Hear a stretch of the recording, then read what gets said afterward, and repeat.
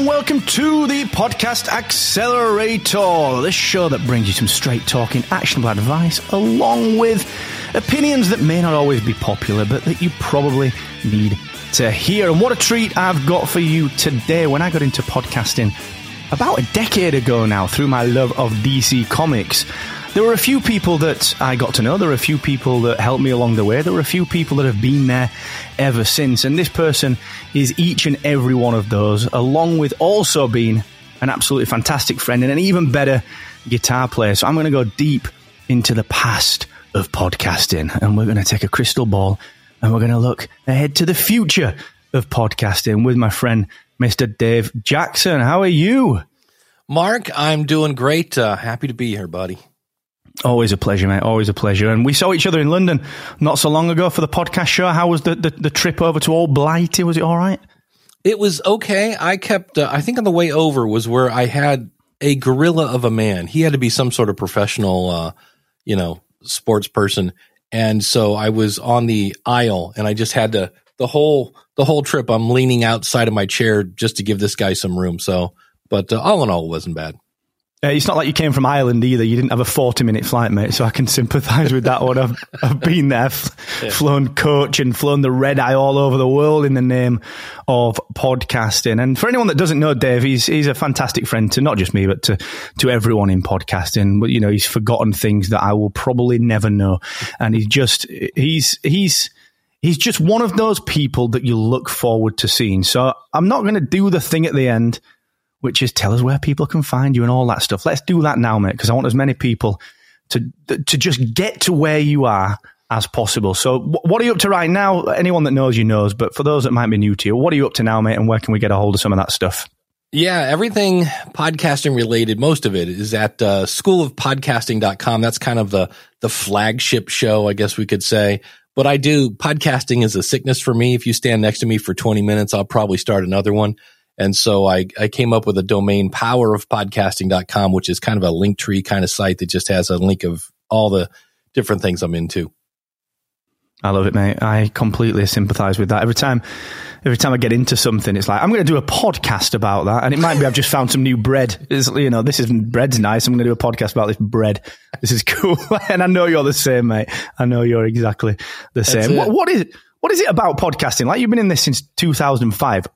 What do you think it is about podcasting that makes us like that? Because I feel like certainly for me, I've been like that since I discovered podcasting, and I'm assuming you have too. Like, what is it about the medium that makes us like that?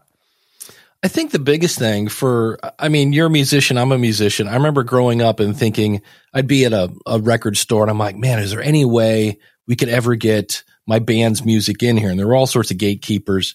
And with podcasting, there isn't one. I mean, the good news is anybody can start a podcast. The bad news is anybody can start a podcast. And so for me, it's always interesting as I help people, because first I got to talk them into turning the microphone on. They're worried about the audience. And I always say, nobody's listening yet. Don't worry about it. It's not a big deal. You're not going to look stupid. It's not radio. And then when they first launch and they get 10 people, if you count your cousins, are listening.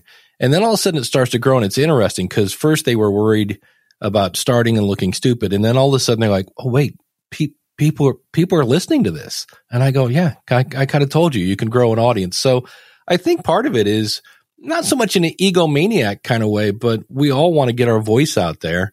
And it's, a pretty easy way to get there. For me, what really, when I grabbed my flag and I planted it and said, I claim podcasting, this is my new jam, was I'm in the middle of nowhere, Ohio, out with some cows, and a guy found my podcast from Nuremberg, Germany. His name was Michael Van Laar, and he sent me a voicemail. And I was like, wait a minute, there's a guy on the other side of the planet that not only found my show, because this is in 2005, and he not only found my show, but he liked it. And he sent me a voicemail, and I went, oh, wait, hold on. I get this now. This is global. And that's, I think, another big selling point, the fact that you can reach everybody.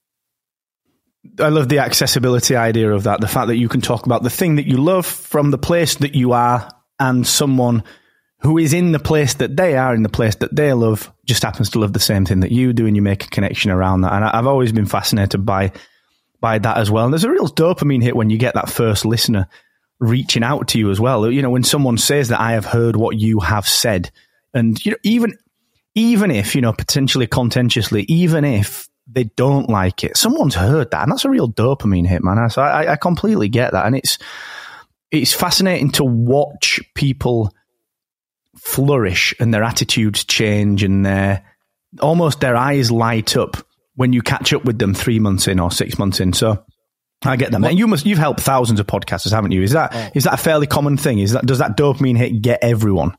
Yeah, and one of my favorite things to see, and I got to see it kind of in the wild. I was coaching somebody the other day on Zoom, and I'm helping them submit their show to all the different directories, and we submitted it to Spotify first, and then we went through the whole list, and we're getting everything done. And I said, hey, you know, it's been probably a half hour. I said, go back to Spotify and do a search for your show.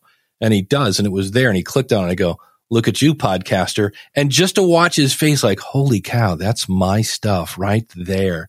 And it was so cool because I've taken people that have approached me and said, I hate technology. I'm never going to be able to do that. And then, you know, a month and a half later, they're in Apple and all the other different places. And it's a dopamine hit. I remember, you know, I wrote a book and the first time I saw it in Amazon, I was like, wait, that's my stuff. So it's cool. And I know I just had a guy come in from out of town. He's a listener, and he said, hey, I would love to take you to lunch. So I went to lunch with him, and I've kind of known him. He was a member of the School of Podcasting, and all he wanted to do, the biggest reason why he wanted to take me to lunch is just, I call these because of my podcast stories, were things that have happened because he had a podcast. And so he's a pastor, and he's now kind of a church consultant that led to him meeting the head of an agency and just keep climbing up the giant pyramid. And he ended up talking to like one of the top people of this big organization. He goes, I never would have done any of that except I had a podcast. And he goes, like it or not, he goes, your thumbprint's in there somewhere. And you don't realize that so many times you're just talking into a microphone and you think nobody's listening. And then somebody blows through town and says, oh, wow, you changed my life. And you're like, wait, what? I mean, I started in the basement of my brother's house. I just got divorced. My brother said, come live with me for a while. So I'm down by the water heater, hoping the furnace doesn't turn on. You know, I never had any idea this is where I was going to end up. That's the beauty of it, my friend. And I think everyone has a story like that to different degrees. And it's what's so beautiful about it. I remember going to one of my first events. So I started podcasting in 2013. That was my first foray into it. And then got a bit more serious in 2014 and went to my first event at NMX in Vegas, which is where I met you for the first time, I think. And that was a wild event because it was at the Westgate. It was co-located with, what was it? I can't remember, the NAB show maybe. And it was just this weirdly wild little event that then disappeared. But what really struck me about it was that everyone felt the same about podcasting. And we all, like, I used to come from sort of a digital agency background and came from, like you said, being in bands and being a musician, and then come from being like a contract trainer and freelancer. And in every world that I was in prior to podcasting, everyone was out to get you, or at the best, they were ambivalent that you existed because it didn't matter to them. And what struck me so much about it was everyone was just so supportive. Everyone wanted to see everyone else succeed. I know we're going to talk about the past and we're going to talk about the future and so on, but that's what got me really heartily into it. And I know that's I know that's what you support people through, and I know you've experienced the same thing. Does it feel the same today, especially after COVID and we've all been locked in a little bit? Like what is that side of things like at the minute? Yeah, it's a little different, but I always say at the heart of every good podcast is a servant, somebody who wants to serve their audience. And so with that, I think we all kind of want to get the message out, whatever it is. If we're talking about DC Comics or whatever, we want to talk about those things we love. And so that is just something. And again, the dopamine kick, we know what it feels like when you have somebody that says, man, I love this show. I swear you made this just for me. And so we know what that feels like. So when somebody comes along and goes, I'm trying to figure out, should I call it this or what microphone? And we're like, let me help you because we want you to feel like we do. So there's that. The biggest difference, I remember in the very first podcast conference was in California, and myself and Paul Culligan looked at each other and said, if we actually got enough people listening to this thing, we might be able to make some money. And people looked at us like we were the devil. They were like, it's my art, man. Why would I want it? And I was like, easy. So there is a definite monetization thing that's going on much now that's going on. That's a little different. And the big networks, because in the early days, we were all independents. Now you walk in and there's the Wonderies and all the different big networks. And I don't really know that many people that are in the big networks. I remember once I went to a thing in Brooklyn, New York. I forget the name of the event, but it was very much all big networks. And I remember I walked up to a guy and I said, "Oh, what do you do in podcasting?" And he goes, "Oh, I'm part of the storyboard. I and I was like, "Wait, what?" And I was like, I write my notes down on a Post-it note and put it on my monitor and hit record. And they're writing out these. So it was one of those where you listen to a show and there's like 18 people at the end.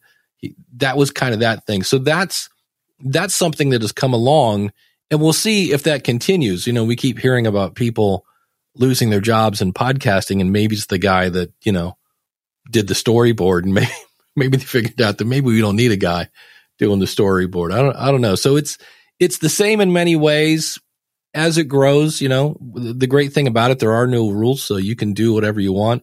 One of the things I love about your show, Mark, is the fact that it's your opinion, and shall we say the mainstream, if everybody in podcasting is saying, "Oh, everybody go left, I can turn on Mark's show and he'd be like, "Oh, it's crap. You go to the right." And and I love the fact that you get a different opinion and you go, "Oh, I've never thought about that." So I think when we started, podcasting was like a big giant middle finger. The radio in the US is horrendous. It's the same 17 songs. I love AC/DC. I never want to hear a single song off of Back in Black ever again. It's just been played to death, followed by 30% commercials, 30%. And it's just ridiculous. So we were all, hey, you know what? We're not all going to talk about this and weather on the 10s and that whole 9 yards. All right, everybody. Because nobody talks like that. And I think that was one of the big things that really kicked off podcasting. It's like, wow, these people sound real, and they're not, it's not Binky and the Wiz or whoever. It's real. Yeah, I understand that. I appreciate the kind words as well. And it's always been interesting for me because I found podcasting as a way of, what's the best way to articulate it? Like fitting in. I've never fit in. Like I've been in bands, I've played around, I've always created things. But I'm a really big ADHD brain. I'm a really big I'm a strategic thinker, and I've never fit in because of those two things. I tend to see things ever so slightly differently. And podcasting, when I started creating content, it was sort of weird because it was the intent was never to be contrarian. It was more just the way I sometimes see things. And I think one of the big things for me that podcasting has allowed is almost for me to give myself some sort of self-therapy. Like genuinely, if I'm struggling with something, especially at work, or if I'm struggling with something in the industry, or if I'm struggling with something, for example, we got acquired, we became part of Global 18 months ago, nearly 2 years ago now, which has been great. It's a fantastic move, and the team are wonderful. And we had a tour around Global's offices. You've seen what it's like. But for a year, it took me a little bit of figuring out, like, why couldn't I create content? And it was because I was a little bit burnt out for the last 10 years of doing it. And I was I didn't really know what I wanted to say anymore. It took me a year to sort of figure that out. But when I started this show back up, it was genuinely like therapy again. It was the release of, right, okay, actually, here's a way for me to say the things that I need to say without anyone really caring. And I know it sounds bizarre and a bit flippant to say that, but honestly, like, you either like the shows or you don't like the shows. If I start a show about the new bread that I found at the store and I love it, it doesn't matter whether someone likes it or not. I'm sort of doing it for me. And that's why we run Star Wars shows and we run golf shows and you run shows about the things that you love. Do you think because of the way that podcasting seems to have split, we've got podcasting, the media, so the networks, we've got the big brands, we've got everything from programmatic advertising right through to people building networks for mass IP players, and then you've got us, you've got the people that do it because we love it.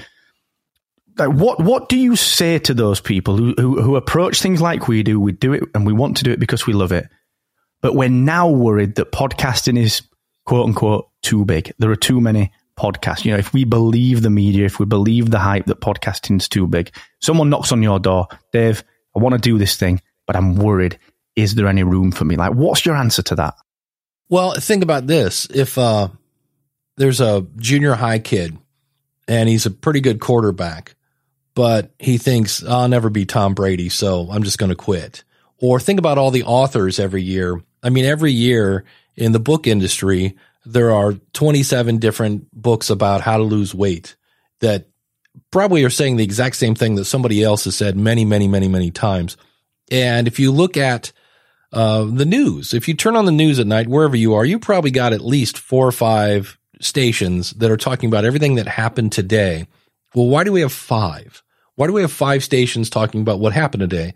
Because some people like this person. When I did watch, I don't watch hardly any news anymore, but when I did, I watched this one channel, and I'll be completely just, a pig here. The reporter was hot. She was absolutely stunningly beautiful, and that's why I went to that channel. But so we have different reasons why we do different things. And so the person goes, well, who's going to listen to me? It's saturated. Number one, there are a lot of podcasts. If you hear there's like 4 million podcasts, which is true, but only maybe a couple 100,000 are actually producing podcasts. There are a lot of people that start off and they're on a free media host and they do maybe 3 episodes. They figure out that, to make this good, it's going to take a little more effort than just talking into my phone, and they quit. Well, if it's on a free media host, it stays there forever until they, pull it down. And so I always say, if you look and you go, there's so many podcasts about my niche, I'm like, go dig one step a little deeper. See when the last time they put out an episode, and you're going to see a lot of them were like 2020, because that was like pandemic time. Everybody's bored. Let's start a podcast. So, and you never know what's going to happen. I always say I have people like, hey, I'm going to do a podcast about this. Do you think people would listen? And I'm like, that's like coming to me going, hey, I'm going to mix these ingredients. Do you think if I put these into an oven and bake them, it'd be good? I'm like, there's only one way to tell. Do it and taste it and go, yeah, this is actually pretty good. But you can't, there are best practices that you can talk about. But in the end, if you want to see if it's going to work or not, you got to put out the podcast. It's like anything, if I want to play guitar, you and I have drunkenly shared stages together in Florida a few times. And if I want to start learning to play bass, and I want to get up on that stage and play Stand By Me, or I want to play a Journey song, or I want to play whatever it is I want to play, the first thing I've got to do is get up, make sure the guitar's got some strings on it, stick a strap on, get it over my shoulder, and just hit the thing with something to make a sound. And it might sound good, it might sound bad, but I've got to start somewhere with that one. A lot of people, certainly over the last 5 or 6 years, have thrown out that phrase, it's never been easier to start a podcast. And you alluded to it earlier. One of the upsides of podcasting is everyone can start one. One of the downsides is everyone can start one. With the change in technology, the availability of cheaper, higher quality microphones, the availability of online software, the availability of different hosting platforms and different web platforms and AI, this, that, and the other, what do you see that landscape as being like at the minute? The number one, the ease of starting a podcast, and then number 2, the ease of starting a quality podcast. What does that feel like today? Oh man, compared to 2005, I was actually I hadn't even discovered WordPress yet, so I was making my website in Dreamweaver. And then I used a software called Feed4All to make my feed. It was an absolute nightmare. So that's definitely easier now. You just upload your file to your media host. They give you a feed. That's done.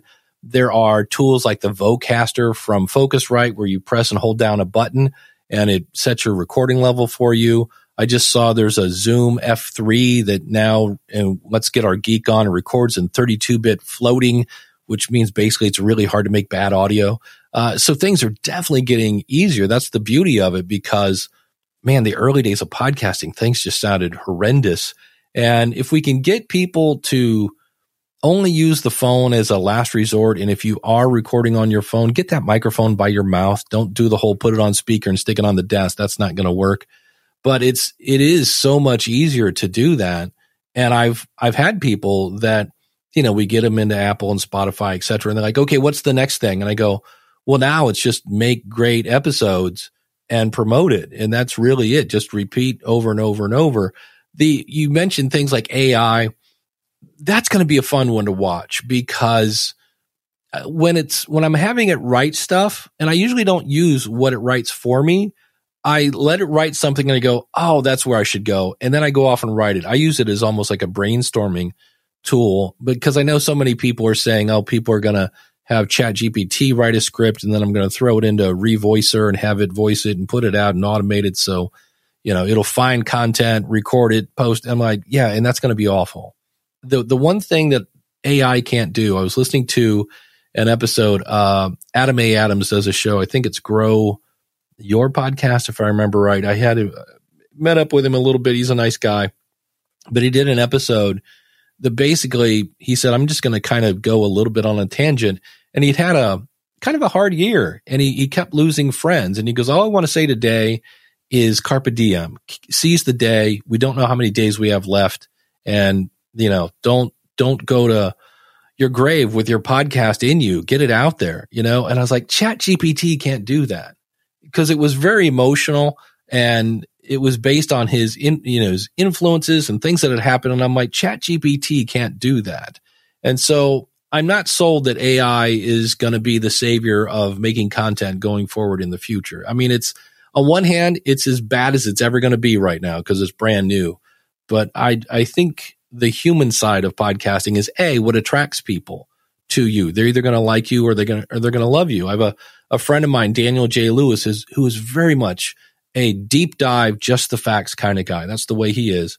And I'm a little more looser, a little more goofy, and we're both very good friends. And we have both had listeners say, hey, I try to listen to your friend's show, but in my case, that guy's just all over the place. He's like a campaign for ADHD. And I've had other people go, yeah, try to listen to Daniel. Man, that guy's dry. And so you put it out there and you're going to attract the people that like you, and the people that don't, that's fine. There are other 4 million podcasts to go listen to that aren't this one. It's funny, isn't it? That alludes to the kind of question earlier as well, goes back to that a little bit insofar as, what would you say to someone that is thinking about starting a show but is worried there are too many around? You and I can say the same thing in different ways and have different opinions, and all the life experience that we've got leads us to that opinion. And I think that is the beauty of any kind of creation, whether it's blogging, whether it's YouTube, whether it's audio recording and putting it out as a podcast. You took me back there with Dreamweaver, mate. I was using that as well when it was Macromedia. I remember before Adobe even bought it, and I was doing the same. I was coding websites using tables. CSS had not taken a hold. We were going, all the styling was in line, if there was any styling at all, and it was building RSS feeds for blogs, and man, like the halcyon days of the Web 1.0 time frame, and it was fascinating. But that sort of leads me on to technology, because we talked about AI and we talked about Dreamweaver. All right, I think it's pretty rare that they're going to come up again in the same conversation. But we'll probably get a tick in a box there. Mention Dreamweaver and AI in the same sentence, but so AI is fascinating to me, and there's even if we don't think about AI, right, the tech of podcasting is something that I want to talk to you about in particular, because I'm going to try and avoid this going into rant mode, but there's a lot of rubbish out there, right? So we're in the hosting game, all right? You work over at Libsyn, our friends Rob and Elsie and Brad and Laurie and yourself and some fantastic people over there. Highly recommended Libsyn for years, and what a fantastic team. And obviously we work on Captivate, and I've always been a fan of collaboration. Ever since I got in the industry, my goal has been to be friends with people, and all ships rise, and that's why I never see anyone as competition, and I think that's why everyone's such good friends. But I'm seeing recently that there's a lot of technology companies that are doing things with quote-unquote AI, and they're putting things like the podcasting 2.0 stuff, and they're doing like half-baked implementations of it and whatever else, just to get a tick on a feature list, and just almost do a little bit of every piece of buzzword just so that they can use it in marketing. And the reason that I say that is because it's the stepping stone to the next set of logic, which is technology in podcasting has been great. But every time I see someone say, we've created this AI tool that's going to do magic clips for you, which is great, that's cool, and we're going to allow social sharing, and all I do is think of Clamour. You know, we've been there, we've done it. And I think, and it happens again and again. Okay, we're going to build a network. It's going to be a sports vertical. And it's going to be an app. It's going to be the Netflix of podcasting just in the sports vertical. And I'm like, all right, you mean like Spotify or Apple Podcasts is? You know, so there's a lot of repeated stuff, and people pick up on buzzwords and they try to use those buzzwords to elevate themselves within the industry. Is that just me being the grumpy guy in podcasting, or is there any logic and any reason to just slow down as a podcaster? Don't worry too much about the trends and just focus on distributing good content. Like, where's your head on that one? Because it's like, it frustrates me a lot. Yeah, it does. Because what happens is I had a guy at the London show that's like, oh, well, you're just an old podcaster. And I'm like, well, no, I've been around and I've seen it. I know there's something now about, it's an app. It's like cherry picking or something cherries. I forget what it is, but it's Clamour. It's Clamour with an absolutely new name. And I just said, go Google Clamour. I go, this has been tried. I'm not here saying it's not going to work. I'm just letting you know the history that this has been tried. And it failed. And if I have another person that come up and says, hey, I've got a tool, it's going to solve the discoverability problem in podcasting. And I go, podcasting doesn't have a discoverability problem. And I got into an argument once and somebody said, well, there's no, I forget what it was, but discoverability. And I said, okay, explain that. And they said, well, that's where, some sort of algorithm watches what you do and learns what you like and then recommends things that you like. And I go, oh, I have that. I go, it's not artificial intelligence. It's actual intelligence. They're called friends. And they go, oh, you like that one thing. You should listen to this podcast. And if a friend recommends it, I'm going to go listen to it. And it's just one of those things where, you have to market your show. I was talking with Gary Arndt. He does a show called Everything Everywhere, super popular show, and he's just knocking it out of the park. Well, he pays for marketing. And he said, well, think about it. He goes, the second Avengers movie, now I think there are like 3 or 4, but there was the one where everybody didn't end so well. And then there was the follow-up and we're all waiting to see, oh, what happened to so-and-so? Who's going to make it and who didn't? It's this giant cliffhanger. And they spent $200 million promoting a movie that everybody was waiting to see.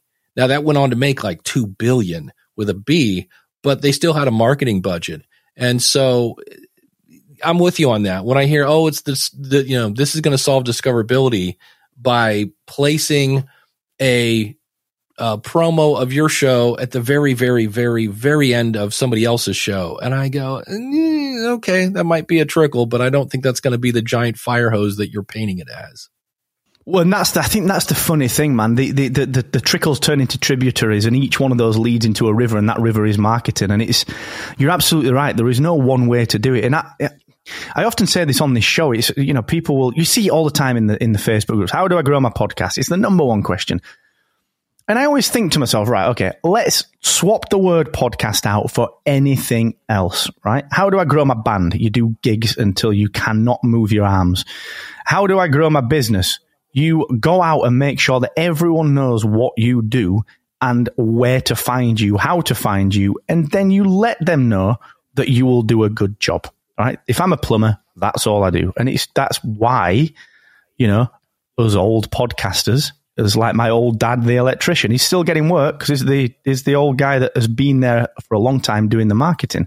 And it's quite a flippant thing from certainly from my side to just say, go and learn marketing, because there are so many facets to that one. But to me, there is and there will never be one single way to grow or to do anything with success. It's a range of things. And that's why the marketing mix exists. It's not, that's not made up, Well, and the thing that I think, and I'm just pulling this number out of my butt, I'm going to say 90% of podcasters don't do the one thing that every business does.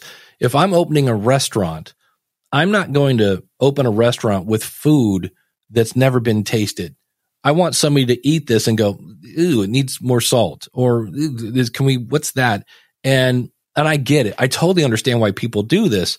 You just spent 15 hours making a 15-minute podcast because you're going through the learning curve, and I just want it out there. I just want to, but you need to stop. I mean, Ron Howard is a super famous director, actor. He's won a gazillion awards. And before a movie goes live, he sits in a theater with the audience because he knows when they're supposed to laugh and cry and shriek or whatever. And he goes, if it's not getting the reaction that I'm looking for, he goes, we need to go back and edit, because I want this people to cry here, and they're laughing instead. There's something really, really wrong. And we ask our mom, and mom says, oh, honey, look at you. You're so professional. Look at you with the microphone. And she sends you off to, and now I'm going to go spend money on marketing because, Dave said that one guy did. Well, yeah, but is your podcast getting the reaction you want it to? And because of you, Mark, you said you need to go learn marketing. So I bought a Dan Kennedy, because I've heard about Dan Kennedy from every single person. And he asked the question that I think most podcasters don't, which is, why should someone listen to your podcast? What's going to make you different? How are you delivering value? And I get it. Look, if you just want to talk about, whatever in the basement, I love, tennis. So I'm going to do a tennis podcast, and I just want to talk about tennis. Okay, that's fine.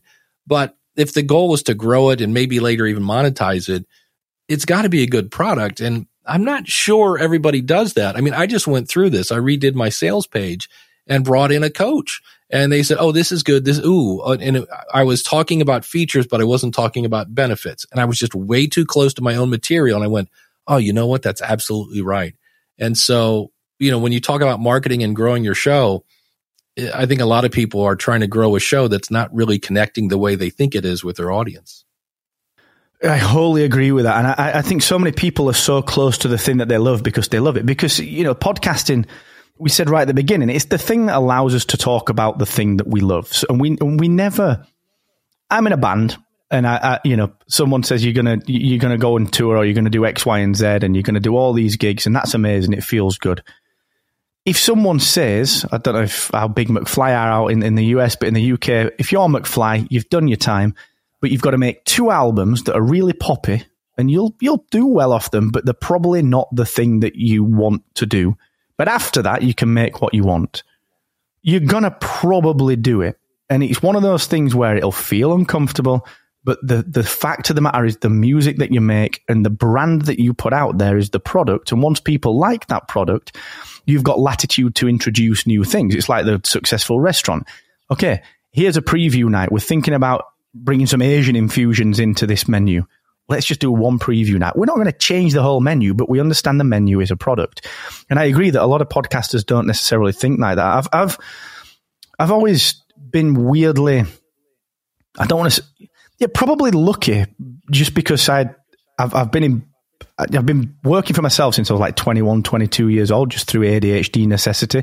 It was like, better work for myself, otherwise I'm going to get fired 3 times a year. So that's my 20s, mate. That was my 20s. So I've always been able to sort of say, okay, with your podcast, why don't we approach this, for example, like a tech startup? If I do something at Captivate, I want to test it. If I bring out membership and tipping functionality, I'm not just testing the technicalities of it. I'm testing, does anyone actually want this? So we'll devise some tests, and that might be going out and speaking to people. It might be going out and testing, whatever the user flow and X, Y, and Z, and going through and making sure that they actually want the thing that we're going to build. As a podcaster, like you said, we just let go. And if that's me wanting to do that for that self-therapy, that's cool. But as you say, if it's going to be a product, there does come a point where we do what you've just said. We tighten up. We think about things a little more, which leads me to the next train of thought, which is I'm a busy kind of podcaster. Okay. So I'm someone that is on the cusp of great numbers. I know it's a good show. I know it is a show that people respond to. I get feedback from people. I'm on what I feel to be the cusp of making money, and good money from this, maybe covering a car payment, maybe even covering a mortgage payment, and being able to go 4 days a week in my day job. That's where I am. I can't seem to get it over the line. what do you tend to see as someone that's done this since 2005? What are the things that people are too loose on that will stop them turning it into that thing that they want it to be? Yeah, the one that always really makes me scratch my head, and this is, again, in podcasting, like you mentioned, you have a lot of little garden hoses that fill up a river. And so, but I will see people like, I'm trying to grow my audience, and I'll go and look, and they're in Spotify, but they're not in Apple. Or maybe they're in both, but there are another like 10 directories that you could list your show in. And I was like, if you, in the US, we have Halloween and you dress up your kids in weird costumes and they go out and get candy. And usually it's anybody with their front porch light on, they have candy. And that kid doesn't look at the street and go, well, all right, so everybody has their light on. I might go to this one and nah, not that one, not that one. And then no, they want candy. So they go to every single house and they get candy. And every podcaster's like, I want more downloads. And you're like, okay, here are all these directories that have their lights on and have thousands of people that love audio. And you're like, nah, I don't need those. iHeartRadio, never heard of it. Amazon, nah, maybe. I'm like, list your show everywhere. So there's that. And then you get into, I know there was a database of newsletters. And again, not a horrible strategy. If there's a niche that, this is a bunch of people that raise cows and you have a podcast about raising cows, okay, it might make sense to advertise in that newsletter. But we know those people like to read, and you're looking for people who like to listen. And so that's where trying to find other shows like yours that you can either be a guest on or, sponsor them or things like that. Because you really want to go to where your audience is, and your audience is primarily listening to podcasts. And the thing that drives me bonkers, because I get about 4 a day, is, hello, I found your show and I love it. So right there, I'm like, okay, my name's Dave. Not that I'm an egomaniac, but it's pretty easy to find. I say it at the beginning of every episode. And when you say, I love your show, I have about 5. Which one? So I know right there, I'm just going to get a bunch of spam. And then it's all about the guest. And I always tell people, if you want to be a guest on another show, make it all about their audience and how you can serve their audience. Again, good podcasters are serving their audience and explain to the host how you can help them serve their audience. Oh, I heard you talk about topic A. I'm also in this field. Have you ever talked about topic B? And go that route. So when you can get your show in front of other listeners, that right now seems to be, whether you're doing paid advertising, and some of that gets really expensive. So be careful if your podcast isn't used as a marketing tool to bring in more money. You're kind of just lighting your money on fire. It's going to be hard to get that back. So, getting your show in front of other listeners seems to be the way right now that people are growing their show. It's fascinating that people often will start a podcast and they'll say, well, okay, I've started my show. I've got 2 or 3 episodes out there and it's not growing. And when can I monetize? When can I make money? And what always amazes me is that if I walk in, I'm on a startup accelerator. Again, I've got a new startup business and I register my limited company here in the UK and I get some business cards done and I get some flyers or some leaflets done and I don't really do anything else. I just walk in there on that startup accelerator and I say, well, I've got the business. I've got these flyers. Why is it not making any money? I'm going to get sort of laughed out of the building because I'm expecting a 40-hour-a-week job to deliver a 40-hour-a-week salary, but I'm only putting in 1 hour or 2 hours per week. And for me, the expectations with so many people are that you can start a podcast and you can make money right away. Where the hell has that come from, man? Like, why? If I start playing golf, I don't want to make money. If I start playing guitar, I don't want to make money. If I do a YouTube channel, I don't want to make money. If I write a blog, I'm not thinking about making money. Why do you think it is that podcasting, suddenly people are just saying, I start a show and I should be making money? Where's that come from? The easy money is the part, I'm with you, that scratches my head. I think part of it is the kind of span of time we went through where Spotify was just spending money like it was, free, basically, 200 million to Joe Rogan and things like that. So I think that's part of it. And I also think some of it is, we'll call them gurus, the people that sell hope for 3 easy payments. I can change your life. Just give me, $300, 3 easy payments, yada, yada, yada. And they say things that you like, think about it. And I know you guys have different singing contests in the UK. We have American Idol. Anybody, tell me who the season 6 American Idol winner was. So you can get tons of exposure, but if you haven't put in the reps, and not that those people aren't, they're not, they're obviously talented. They won, but it takes more than exposure. It's about a relationship that you build with your audience. And I know I've mentioned that I did a book on podcast monetization, and I asked people, how long did it take you to really, generate some decent income? And it was somewhere between 2 and 3 years, leaning much more towards 3. Nobody wants to hear that. They want to hear, and, I had somebody the other day, and they have about 60 downloads an episode. Now, that's 3 classrooms. My background's in teaching. That's half a hallway. That's pretty good. Those people could be listening to satellite radio or playing Xbox or all these other things. But what nobody says is 5% or less are going to take action if you have something to sell. And you're like, oh, that can't be real. But I'm here to tell you, if you keep your ear open for it, anytime I go to a podcast event and they're talking about monetization, if somebody brings up like, how much of your audience can you expect to actually, go for a premium effort? And it's around 3%. When I listen to, when I talk to the people from Teachable, that's a training platform, they said 2%. And Radiolab's a really, really popular science podcast. And one time they were doing kind of a fundraiser, like, hey, we know you like the show. Thanks so much. We appreciate your support. There are millions of listeners, and for that, we're eternally grateful. We're just trying to get up to 1% of you. And I was like, wait, Radiolab. Because if you're in a room and you say the word Radiolab and there's a fan of the show, they could be like 15 feet from you. They hear Radiolab, they go, oh my God, I love that show. It's crazy that they have these rabid fans, and they were trying to get up to 1%.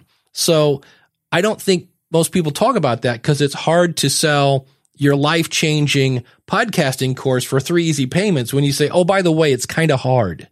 And not everybody's going to buy, and it's not 50%, it's not 20%, it's 10%, but you build the trust. Like, I trust you, Mark, because I know your background. I know you've got a lot of marketing in your background, and I just love the way you think, and I love your sense of humor and things like that. So if Mark says, you know what you need to do? You need to go learn marketing. I'm like, you know what? That's right. My background's in teaching. I need more marketing chops. So that's where that really is the power. Again, it's the relationship. So, but I don't know.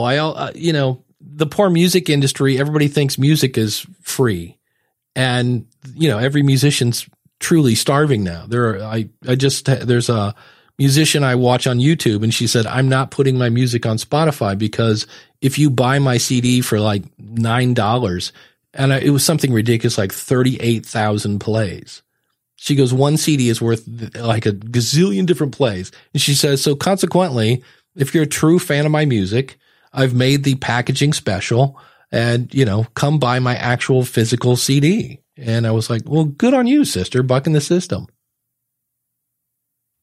Creativity has always been one of those things that's so difficult to monetize. You look at, you and I come from that musical background, and the amount of gigs that you have to do to earn the first $100.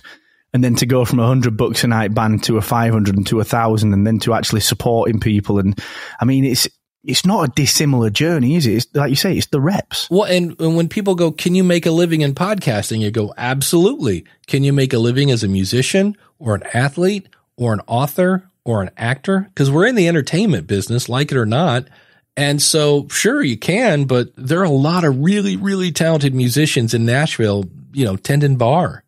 It's not an automatic thing. I've seen people, they'll hear me say that 3-year thing, and then they'll do a podcast that may or may not be growing a whole lot. And they're like, all right, I've been doing it for 3 years. I'm ready to make money. And I'm like, no. It's 3 years to grow enough. It's not based on time. I mean, otherwise I should have a Grammy. I've been playing the guitar since I was 12. So, it's not time-based. It's the size of the audience. And the more niche you are, then you might get away with a smaller audience. I think one of my favorite just examples of a niche podcast, there's a guy that does the chameleon breeder, and he makes cages for chameleons. So he's actually making a decent amount of cash, but he doesn't have a ton of downloads. Well, yeah, but the people that listen to that are exactly who he's trying to reach. So it varies on that, but it's not based on time. It's based on growing the audience. And that's the part that's not always easy. That's a great example. It's a great example. And it's you have to become so many other things when you get to that stage as well. You have to become the startup founder, the business person, the bookkeeper, the marketer, the sales executive, the administration assistant. So there's a heck of a lot that goes into that. Now, my friend, I'm going to have to put a pin in it in just a second. I could talk to you forever, and I think we should absolutely jump back on and talk a little bit more about the future of podcasting, because I think there's another hour in that. So I think we should actually book a bit of a follow-up on that one. But just to wrap up and to give people a bit of a taster, what are you worried about in podcasting? We're 20 years in. What are the things that are on your mind? The thing that makes me worried is, look, advertising is definitely a way to monetize your podcast if you have enough downloads, and we just talked about the niche. But what I'm hearing are there are companies now that, Mark, you remember that one time, and I'm just making this up, you remember that one time you got pulled over, you got a ticket, and as the police that gave you the ticket was driving away, you gave them the big middle finger. Well, somebody took a picture of that. And I know you were only 18 at the time, but guess what? Because of that, you're now seen as anti-police, and consequently, you're not viable for advertising because of something you did forever ago. There are companies, and I'm not making it up, that are doing that. And they explain, I was listening to a show about advertising, and it was this company explaining what they do. And they have like 20 different services that they use to go and research not just the podcast, but the podcaster. So if you wore a shirt that was maybe not something, whatever, and I was like, who wants to step into a position where you're just going to get scrutinized? So I'm worried about advertising. I've listened to some popular podcasts, and I've busted out the stopwatch, and it's 30%. And I'm like, look, radio's at 30%. One of the reasons podcasting was so popular in the beginning was because it wasn't radio. So I'm worried that some of us want to turn it back into radio. And I'm like, no, let's avoid that, shall we?